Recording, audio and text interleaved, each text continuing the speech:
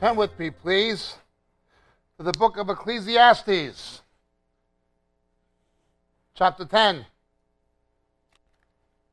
In Hebrew, we call Ecclesiastes Kohelet. Kohelet. If the serpent bites before being charmed, there's no profit for the charmer. If the serpent bites before you charm it, there's no profit for the charmer. Quite a statement. The book of Ecclesiastes is God's book of philosophy. Paul warns us in Colossians about the vain philosophies of the world. The British, they have beat them in Hobbes. The Greeks had Aristotle, Plato, Socrates. The Dutch had Spinoza, and the 19th century German rationalists, Nietzsche and Hegel. They've all got their own philosophers. Well, God has his book of philosophy. His book of philosophy is Ecclesiastes, Kohelet. God's philosophy is quite simple. In the Vulgate it says, Vanitas vanitatem, omnia vanitas. It's all in vain. Doesn't matter how rich you get, you're going to end up just as dead as a person who was always broke. God's philosophy of life, the world is fallen. Make the best of a bad situation. Love God and keep his commandments. Trust in the kingdom of the Messiah that's coming. If you trust in this place, you're going to be gravely disappointed. In the meantime, get on with it. There's a better world coming. And meanwhile, make the best of a bad thing. But don't trust this place. It is all in vain. You can get educated, but there's going to be futility in many books. Anybody who is really clever understands that the more they learn, the less they know. You're never going to get there this side of kingdom come. And I'm not putting down education. I've been afflicted with that curse myself, unfortunately. I had it drummed into me as a kid. As you can see, it didn't do me much good. If the snake bites before it is charmed, you got a problem. Turn with me, please, to the book of Jeremiah, chapter 8, verse 17. Yirmiyahu Hanavi. For behold, I'm sending serpents against you, adders for which there is no charm. They will bite you, declares the Lord. God is going to send snakes to bite a backslidden people. What are these snakes that must be charmed, and what does the charming mean? Look with me, please, to 2 Corinthians chapter 11. Verse 3, I'm afraid, lest as the serpent deceived Eve by craftiness, your minds should be led astray from the simplicity and purity of devotion to Christ. The serpent beguiled the woman. Eve is a picture of Israel, and by incorporation, the church. Satan always has two modes of attack if you don't know. The dragon and the serpent. The book of Revelation. The dragon is Satan the persecutor. The serpent is Satan the seducer. But the serpent's bite is just as deadly as the dragon. Satan attacks by both spiritual seduction, beguiling, as well as by overt persecutorial attack. In the last days, the dragon and the serpent are cast down to you. The church faces persecution and tremendous spiritual seduction simultaneously. It's quite a thing. The serpent beguiled the woman. Happened to Israel, happening to the church. That was Paul's fear for those believers in Corinth. How does it work? Well, let's look at natural women, natural men. I've pointed out multiple times, again, you may have heard me say it, that because of the fall of man, we're messed up. Because of the fallen nature, men have become insensitive and women have become hypersensitive. If a husband and wife get saved, it's usually the wife who gets saved first. Not always, but usually. When a husband and wife pray for direction, it's usually the wife who hears from the Lord first and clearest. Not always, but usually, if she's a believer, of course. If the husband gets saved first, the wife usually, not always, but usually becomes a believer. Water will take the shape of its container. But there are many godly women who have unsaved husbands, and they go through years and decades married to an unbeliever. Why is it easier for women to hear from the Lord? Why is it easier for women to get saved? Because men are rendered insensitive by the fall. It's easier for women to hear the voice of the Holy Spirit. It is a fact. If you are a Christian, your first and foremost counselor will be a praying wife, not a nagging wife. That turns guys off. But a praying wife. Women are more sensitive because men are insensitive due to the fall of man. On the other hand, anything God intends for good, the world, the flesh, and the devil will use for evil. And so while it is easier for women to hear the voice of the Holy Spirit, it is easier for women to be seduced by a counterfeit spirit. Women by nature are much more vulnerable to spiritual seduction. That's why leadership is male. We might say the male antenna is too short. It just doesn't pick up the signal. But when it eventually gets it, it's the right one most of the time. The female antenna is too long. It can pick up anything, including two contradictory signals at the same time. And somehow, don't ask me to explain it, make sense of it. Because of the fall, males are reliant on female sensitivity. Women, because of the fall, are reliant on male protection. You understand? We have to understand that. The husband is the head of the wife as Christ is the head of the church. If we are not under the protective covering of our husband as the church, the bride of Christ, we corporately, collectively, are going to be deceived. The serpent beguiles the woman, just like with Israel. The snake bites. That snake must be charmed. Goes back to Genesis 3. Look how Satan beguiled the woman. He subtly distorted what God said. He tried the same thing with the husband, Jesus. Matthew 4 didn't work. For it is also written. He tried the same thing on Jesus he tried on Eve, but it didn't work. It didn't wash with him. It's quite a thing. People who think with their emotions are dangerous. Or put it to you this way. People who replace the leading of the Holy Spirit or who subordinate the Spirit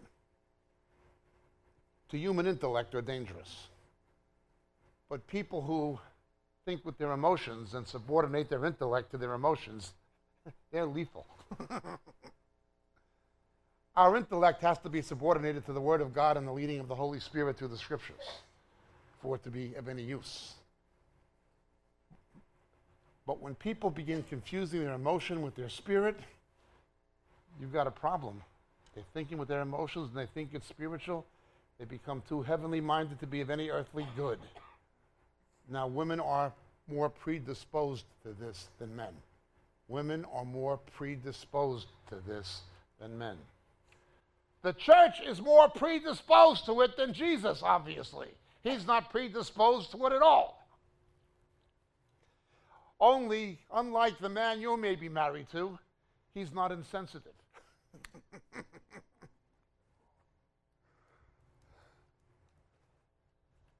That serpent bites. And if it bites you before it is charmed, you got a problem.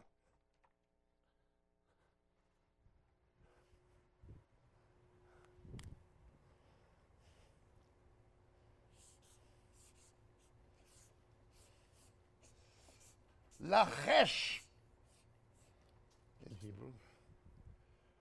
We translate it charm. It is also a word for something that makes one immune to the effect by wearing it. It's a term in Isaiah used for an amulet. But the actual term itself, lachesh, that we translate charm, means a whispered incantation. A whispered incantation that charms the snake. I was in Mumbai, India one time. Down by the gate of India where the snake charmers were hanging out. Have the cobras in the baskets. So the Swami, the dude with the dish towel on his head, gave me the flute. I watched him. Got the thing, playing the flute. I opened with their rendition of Blue Suede Shoes, and the thing became aggressive.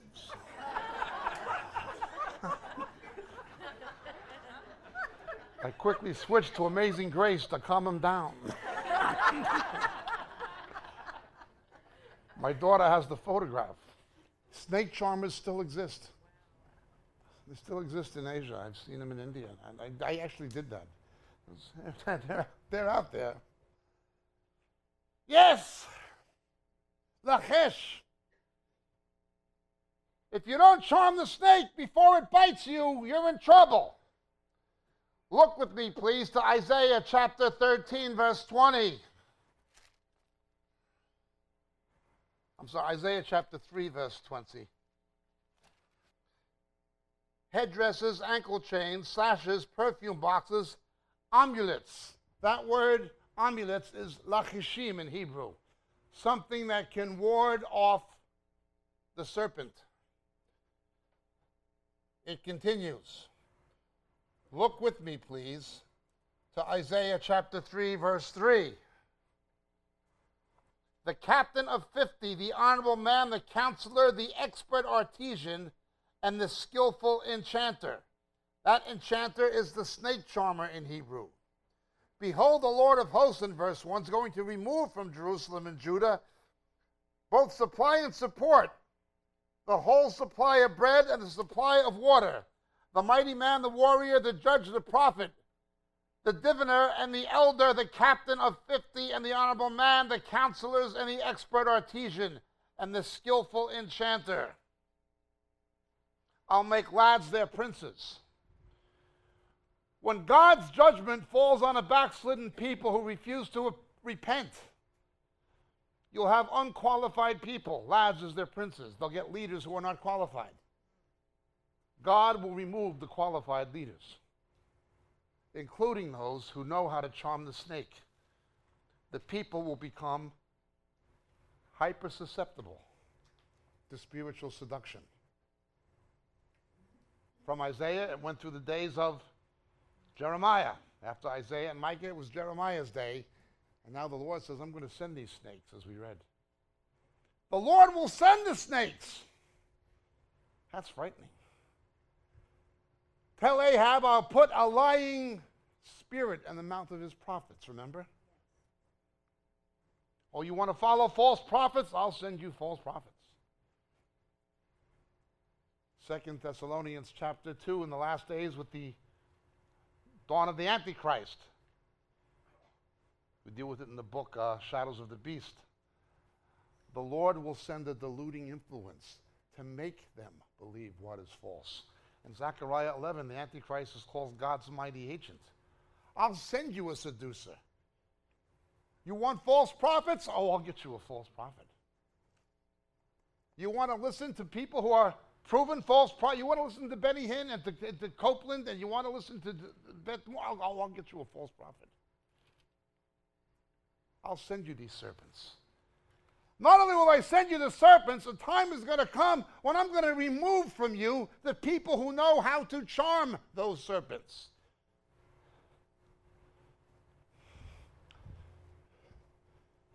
That's the second word. Lachesh ba'in.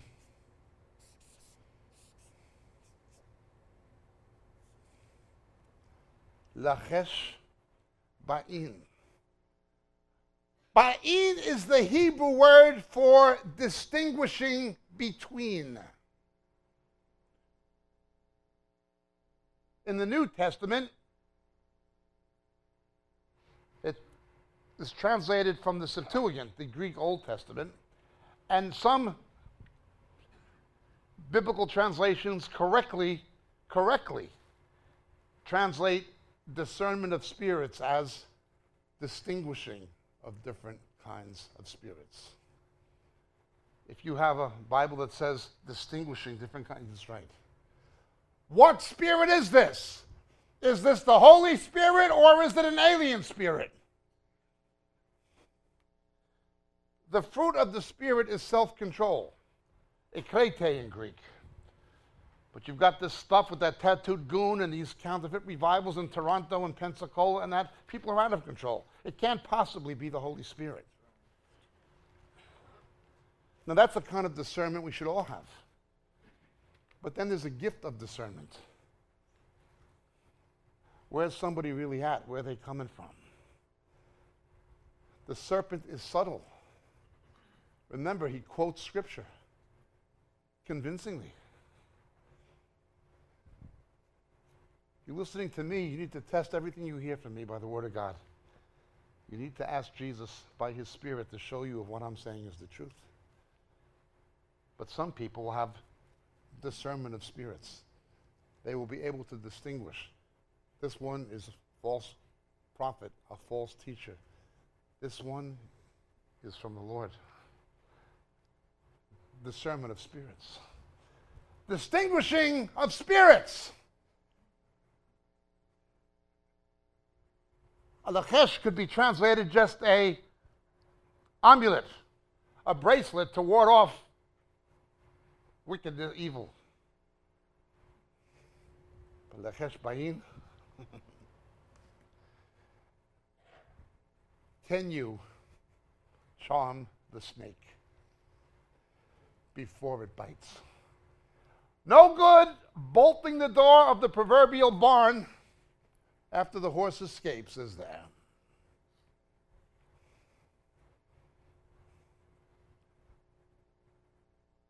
If you can't charm the snake, it's going to bite you. Not only that, but Jeremiah tells us a time is coming when God is going to send the snakes, just like he did in ancient Israel when they were under his judgment, when they wouldn't repent, when they rejected the warnings of Hosea and of Amos and of Joel and of Isaiah and of Jeremiah and Micah. He sent the snakes in judgments before the Babylonian captivity. But for the church, before Babylon the Great, the snakes are coming. They're all over the place. Look with me, please, to Isaiah 26. O Lord, they sought thee in distress. They could only whisper a prayer. Thy chastening was upon them. Lachesh, a whispered incantation.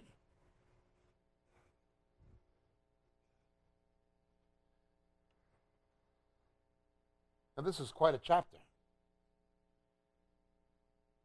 One of the questions I've been asked many times, and a question that you may have been asked or even asked: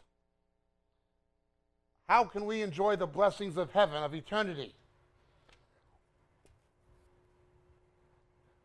or even the millennium, knowing that we have unsaved loved ones, perhaps, who didn't accept Christ, who are in eternal perdition? How can we enjoy heaven and being with the Lord if we have family, loved ones who are in hell? A lot of Christians have thought of that. Many people have asked me that. Verse 14, the dead will not live, the departed spirits will not rise. Therefore thou hast punished and destroyed them. Thou hast wiped out all remembrance of them. No, they are not annihilated, but the remembrance of them is. We will not know that they ever existed. You understand? We will not know they ever existed. All remembrance of them is going to be gone. We won't know they ever existed. It bothers us now. When we have an unsaved loved one who dies outside of Christ, it bothers us now. But we're told that when the Lord comes in Revelation, he'll take away every tear. Well, that includes grieving over the death of unsaved loved ones. In eternity, we won't know there ever was such. They'll know. We will not.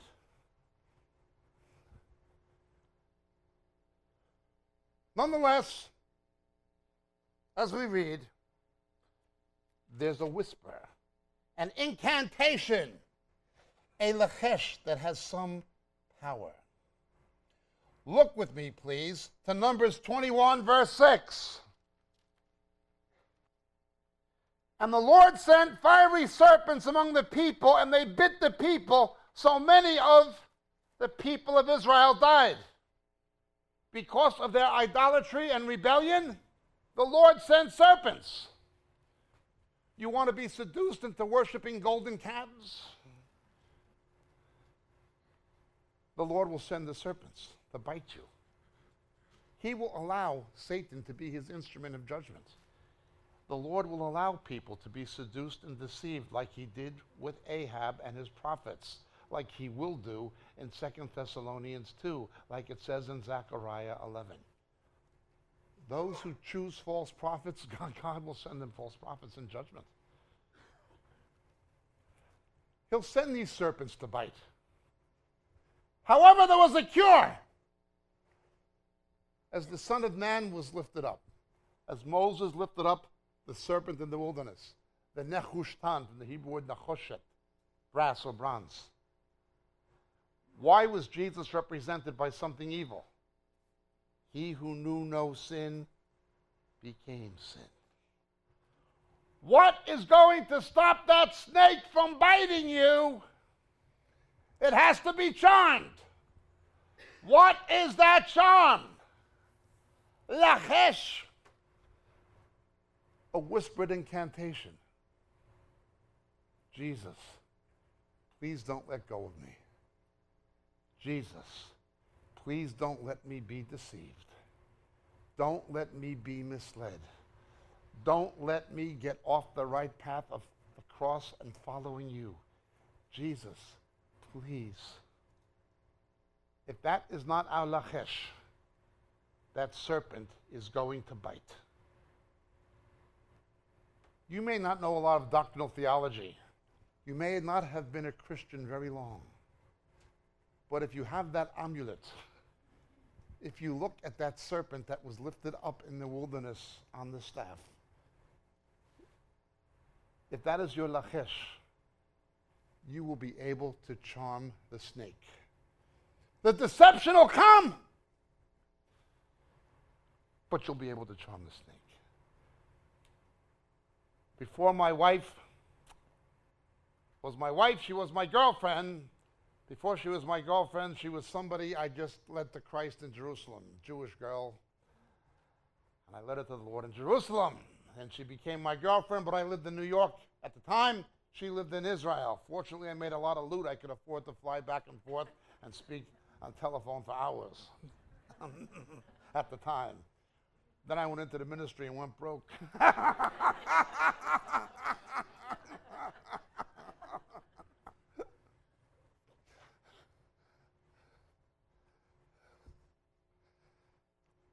And as a young believer, even in Israel, they were there. They were mostly Arabs. She'd just been saved a few weeks. The snakes came to the door on Mount Carmel. It was the Jehovah's Witnesses. She didn't know anything. They began telling her Jesus was not God. He was an angel. She didn't know anything. But she just went through this. She doesn't know why. She turned to Hebrews 1. To which of the angels did he say, thy throne, O God, is forever? And the JWs couldn't handle it. She's only been saved a couple of weeks. She didn't know any doctrinal theology. She knew very little beyond second birth, etc. But she knew how to charm the snake. Even a new believer can know the lachesh. Can you charm the snake? If you can't charm the snake, I guarantee it's going to bite you. Look with me to Deuteronomy chapter 32, please. They're a nation lacking in counsel. There's no understanding in them. Would that they were wise, they would understand this. They would discern, bayin, their future. How could one chase 1,000 and two put 10,000 to flight unless their rock had sold them and the Lord had given them up? Indeed, their rock is not like our rock.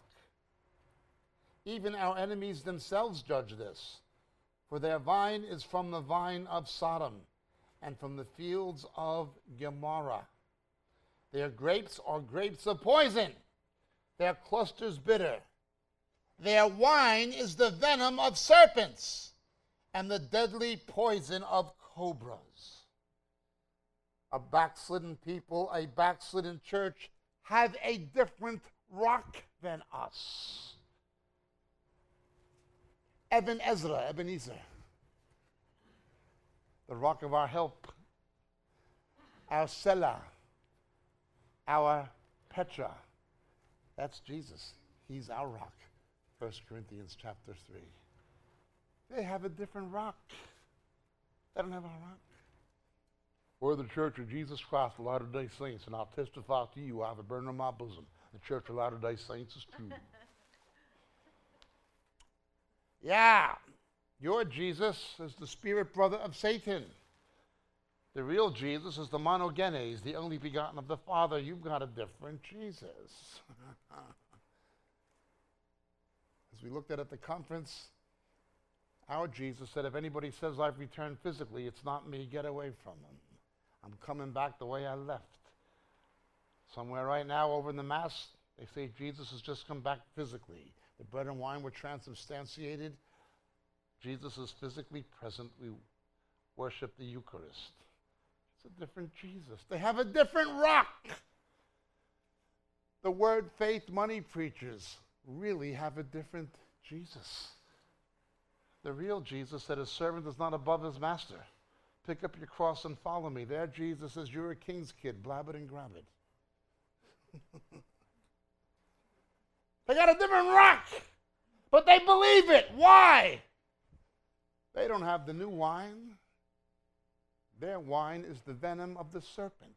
They've been bitten by the snake. They've been spiritually seduced. Look where it ends up. Sodom, Gomorrah. No wonder they're ordaining homosexuals. No wonder you got Tony Campola and these guys caving in on homosexuality. Brian McLaren, the guru of the emergent church, performed the same-sex marriage for his son and his son's husband. And people go listen to that guy. How can they do that? Because the serpent has bit them. That's why.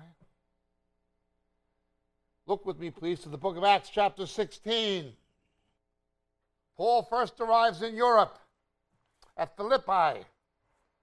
Been here, fantastic place to visit. It came that as we were going to the place of prayer, which was down by the river, a certain slave girl having a spirit of divination met us, who was bringing her masters much profit by fortune telling. Following after Paul and us, she kept crying out, saying, these men are bondservants of the Most High God who are proclaiming the way of salvation. She continued doing this many days. But Paul was greatly annoyed and turned and said to the spirit, not to her, I command you in the name of Jesus Christ to come out of her. And it came out at that very moment.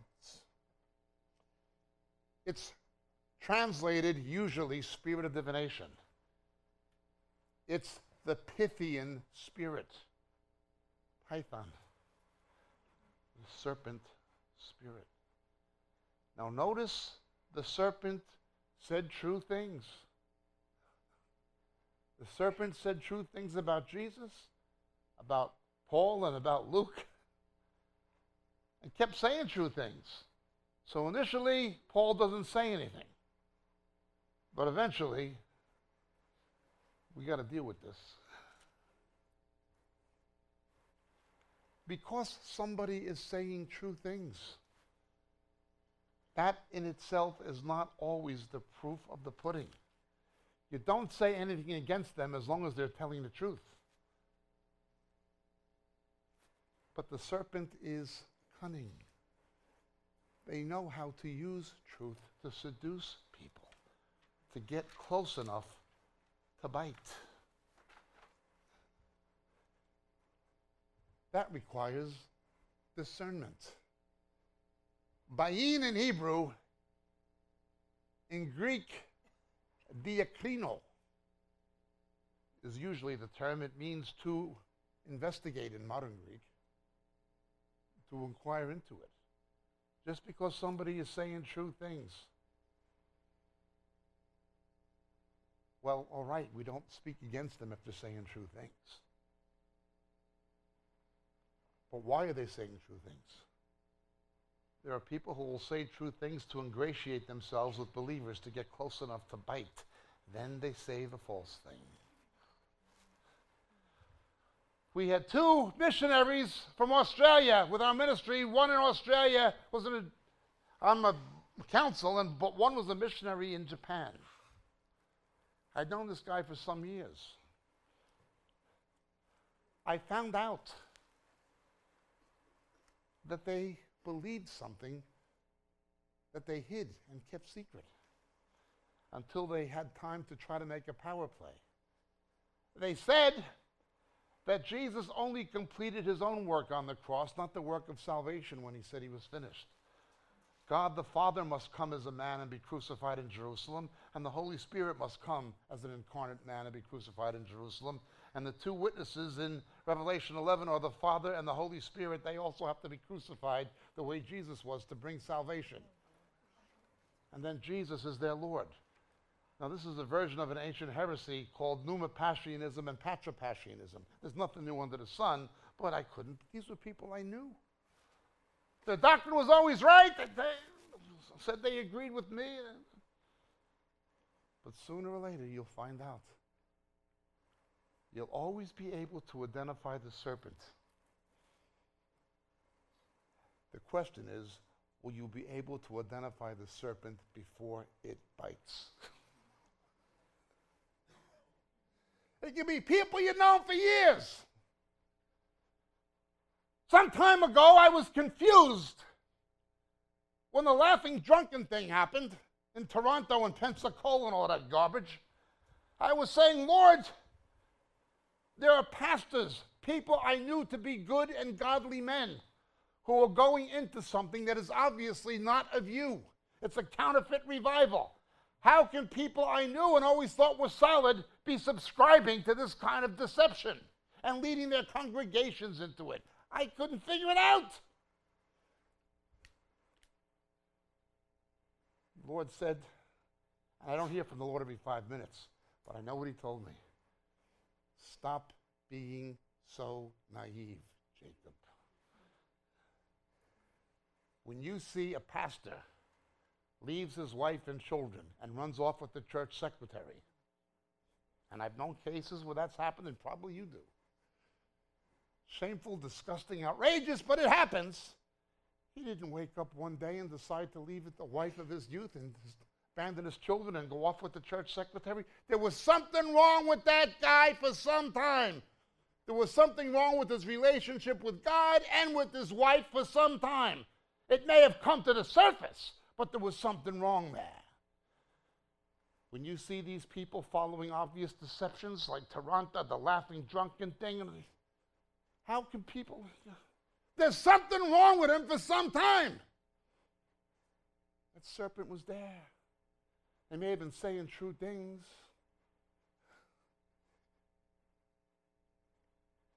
How can John MacArthur say you can worship the Antichrist, take the mark of the beast, worship the image of the beast and still get saved and go to heaven in direct rejection and open contradiction to the Word of God in Revelation chapter 14. How can John MacArthur say such a thing? There was something wrong with that guy all along. You don't come out with something like that overnight any more than you leave your wife and run off with a babe. It just doesn't work that way. But them snakes know how to hide until it's time to strike. When that time comes, have you charmed the snake?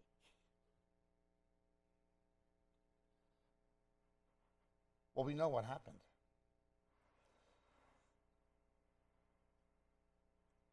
Look at the book of Exodus chapter 7, please. Verses 10 to 12.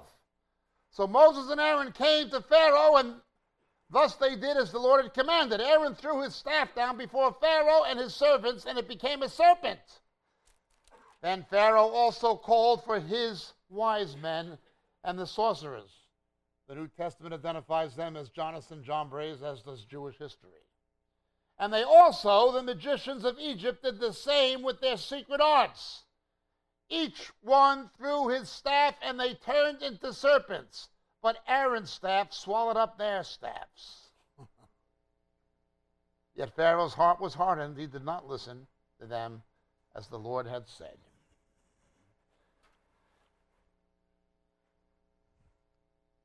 A wicked and an adulterous generation seeks a sign. Scripturally, these signs follow. At least 1,000 times I have stated publicly that signs and wonders prove something about Jesus, the semen of the oath, never about a man. It may be an indication he's from God, but it doesn't prove it. Pharaoh's magicians were able to counterfeit the miracles of Moses and Aaron, the way the Antichrist and false prophet are going to counterfeit the miracles of Jesus and his witnesses. Pretended signs and wonders doesn't necessarily mean it's léger de main, sleight of hand, or a trick. It means the spiritual power on back of it is counterfeits. Now, of course, you've got these guys pulling the legs and all to do the stupid stuff, but the Antichrist and false prophet, they're going to be demonically empowered to do supernatural things, including astral phenomena. All signs and wonders, he must be from God. Remember, Jesus had healings, but he never had a healing crusade. He had miracles, but he never had a miracle crusade. He had a repentance crusade. Scripturally, these signs follow. He never allowed signs and wonders to be the focus of his message or his ministry. But the serpent seduces people. Only when Moses and Aaron threw their staff down, their serpent ate the other one. The only one who can outfox the devil is the Lord. Satan is astronomically not only smarter than any of us, he's smarter than all of us combined. He's the God of this world. The only one that can outmaneuver him, out-con him, is the Lord. Think of the crucifixion. He thought he won. If they knew God would raise him from the dead, they would not have crucified the Lord of glory. Check. No, checkmate. Only the Lord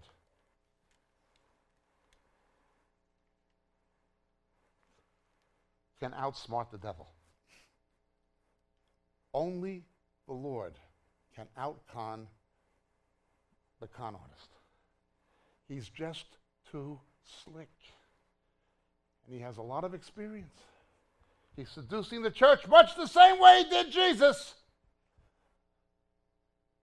The Lord's snake ate theirs. What hope do we have? In and of ourselves, we don't. Don't think you can handle deception and seduction. You can't. We can't. Only the Lord. Hang on to the staff. It was that staff that was lifted up, that same staff that was lifted up where the Nehushtan was. That's the only hope. Otherwise, that serpent's going to bite you. Can you charm the serpent? Look with me, please, to the book of Amos, chapter 9. Verse 3, though they hide on the summit of Carmel, I'll search them out from there and take them from there, and though they conceal themselves from my sight on the floor of the sea, from there I will command the serpent, and it will bite them. The serpent is vicious and dangerous and cunning anyway. But when he has a mandate from God as an instrument of divine judgment against the backslidden people who refuse to repent, now the Lord is not going to protect you from the serpent. He's going to give you over to it. I'm not saying you or us or this church, but the people who Amos describes. And it's not just Israel. 1 Corinthians 10. It's the apostate church. Doesn't matter where they go. Mount Carmel looks like the Rock of Gibraltar. It's right next to the sea. It looks higher than it is because it's contrasted to sea level by virtue of its location. If you come with us to Israel, I'll bring you to Mount Carmel in April. Doesn't matter if you go under the sea. Remember, one beast was from the earth in Revelation, one from the sea. Doesn't matter. Matthew chapter 10, verse 16. Behold, I send you out as sheep in the midst of wolves. Therefore, be shrewd as serpents and innocent as doves. We are commanded, not exhorted, not encouraged. We are commanded to be as shrewd and as slick as the devil. You get a detective in a big city like New York or Chicago or LA. What makes a detective different from an ordinary cop? A detective has learned to think like a criminal. He may not be a criminal, but he knows how criminals think because he knows how to think like one. He understands the modus operandi. He understands what motivates them. He understands what they do, why they do it, and how they do it. He thinks the way they think. We're not called to be naive. We're called to be as shrewd as the serpent out to bite us. We are called to know how to charm the snake. Matthew chapter 23. How does the snake work? Matthew 23, verse 33. What did Jesus say to the Sanhedrin, to the corrupt religious leadership? You serpents, you brood of vipers, how shall you escape the sentence of hell? How will they not go to hell? Who? The religious leaders, the clergy who misled the people. The serpent works through the clergy who are no longer following Jesus on the basis of Scripture. Even though they can quote Scripture. Serpent is subtle. He beguiles the woman. You know how many people are sitting under the leadership, under the preaching of pastors and leaders who are serpents? The televangelists, con artists, they're obvious serpents. There's ones in pulpits, they're serpents.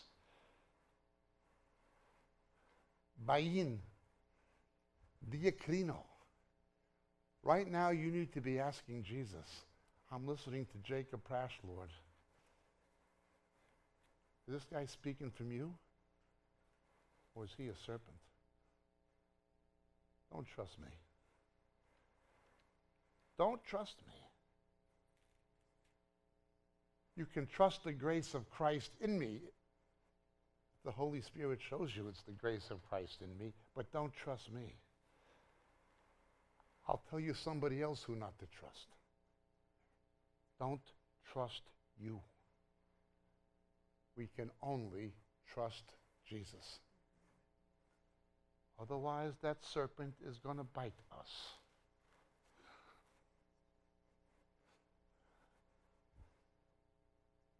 Its venom is poison. But in the last days, things get rather nasty. Look with me, please, to the book of Revelation, chapter 12. Verse 9, the great dragon was thrown down, the serpent of old,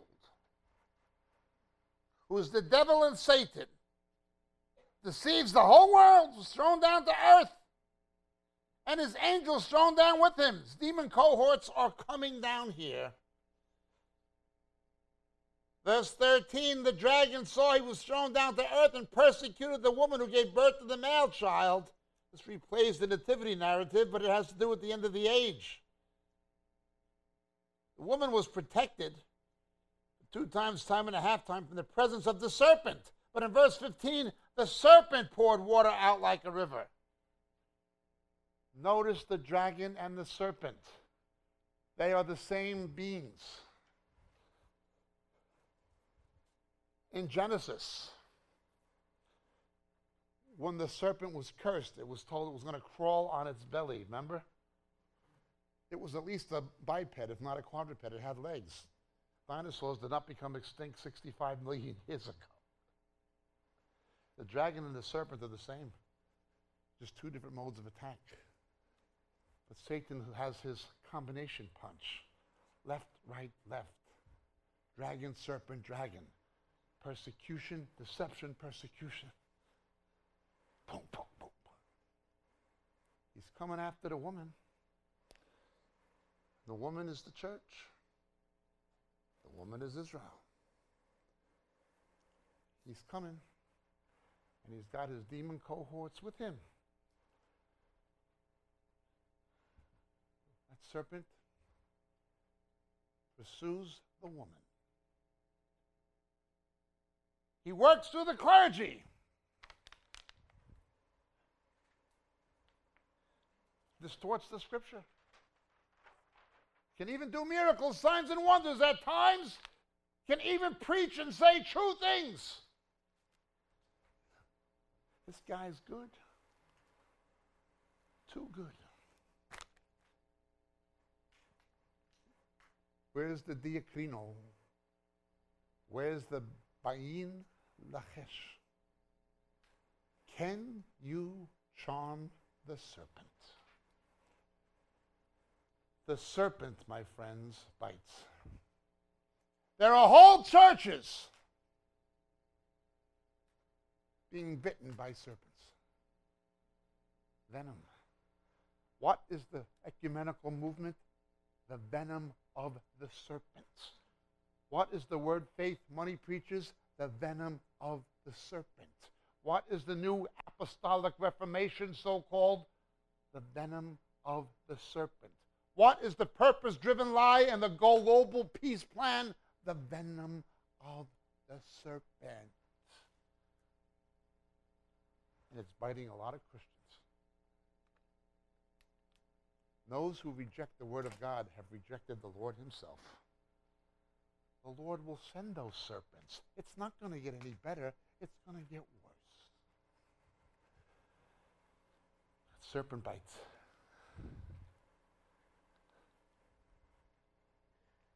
But he can be charmed. You have to know how to charm the serpent before he bites. Ecclesiastes tells us. Forget about it. Once again, no use bolting the barn door after the horse escapes, proverbially. You've got to know how to charm the serpent before he bites. That's the bad news. The good news is the nehush tam.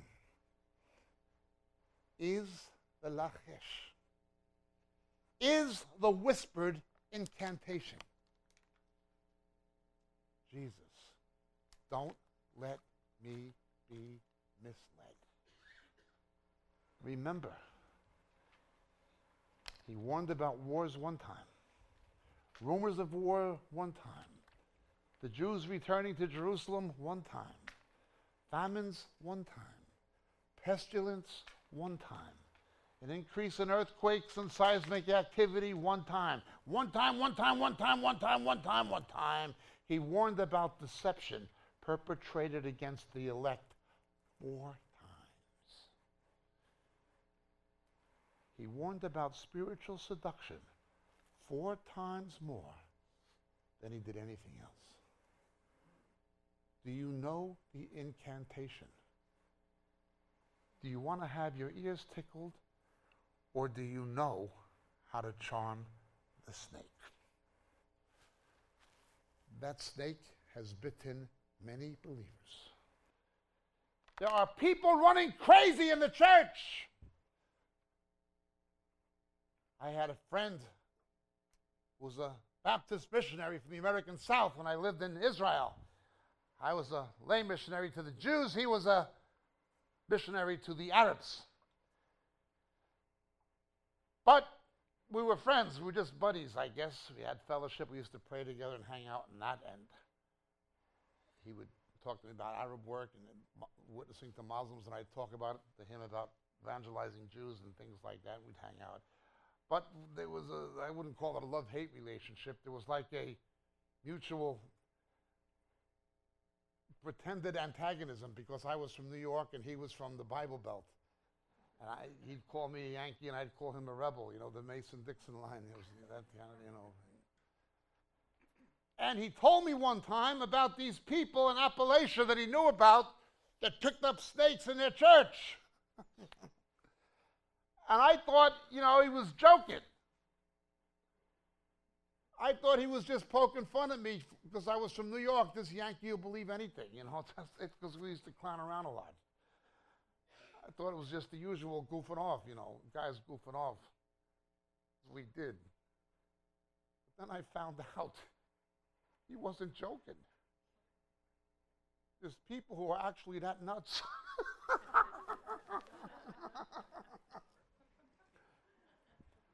Well, praise the Lord, brethren. Do you know the Lord Jesus? Well, yes, I came to know Christ when I was in university. You say you're saved. Yeah, well, the Lord saved me. Have you had the test of faith yet? Well, Burr, you say you're a Christian. Well, we'll just find out. Well, Burr, we have a man here claims to be saved.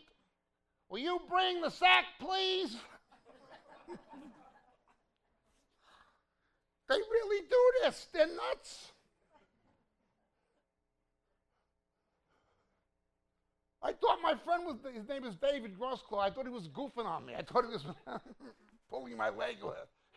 He wasn't. They really do it.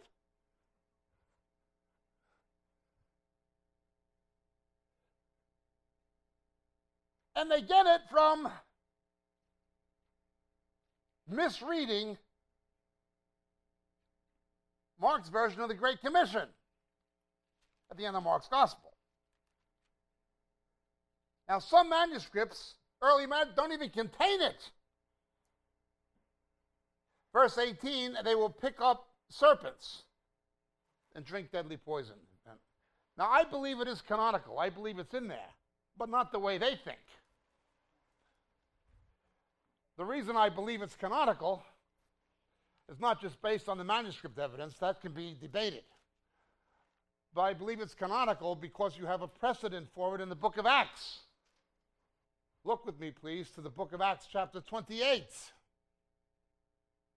We deal with this in the book Harpazo.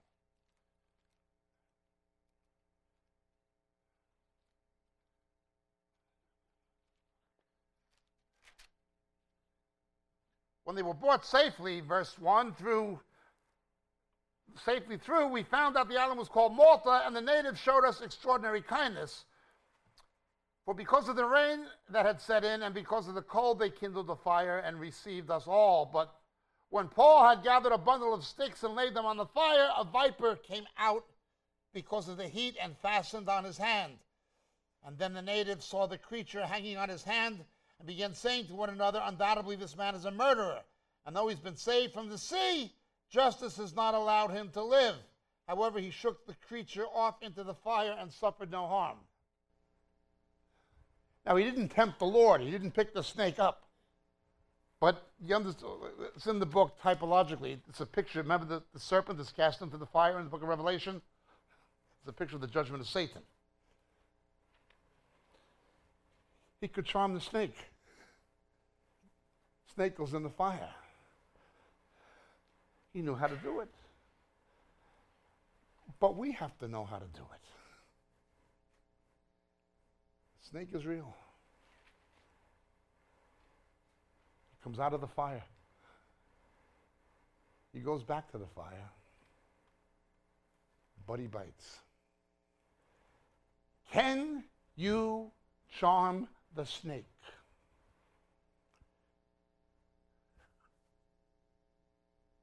Do you have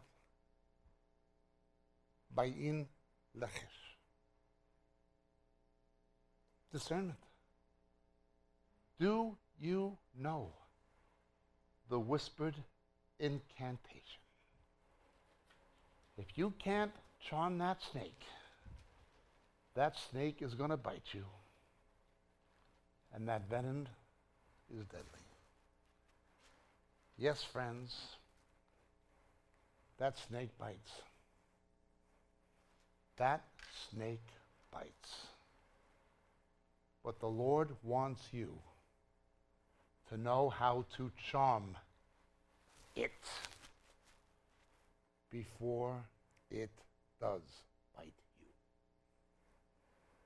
Every one of us. We all desperately need to understand that we have to charm the snake. It bites, it kills.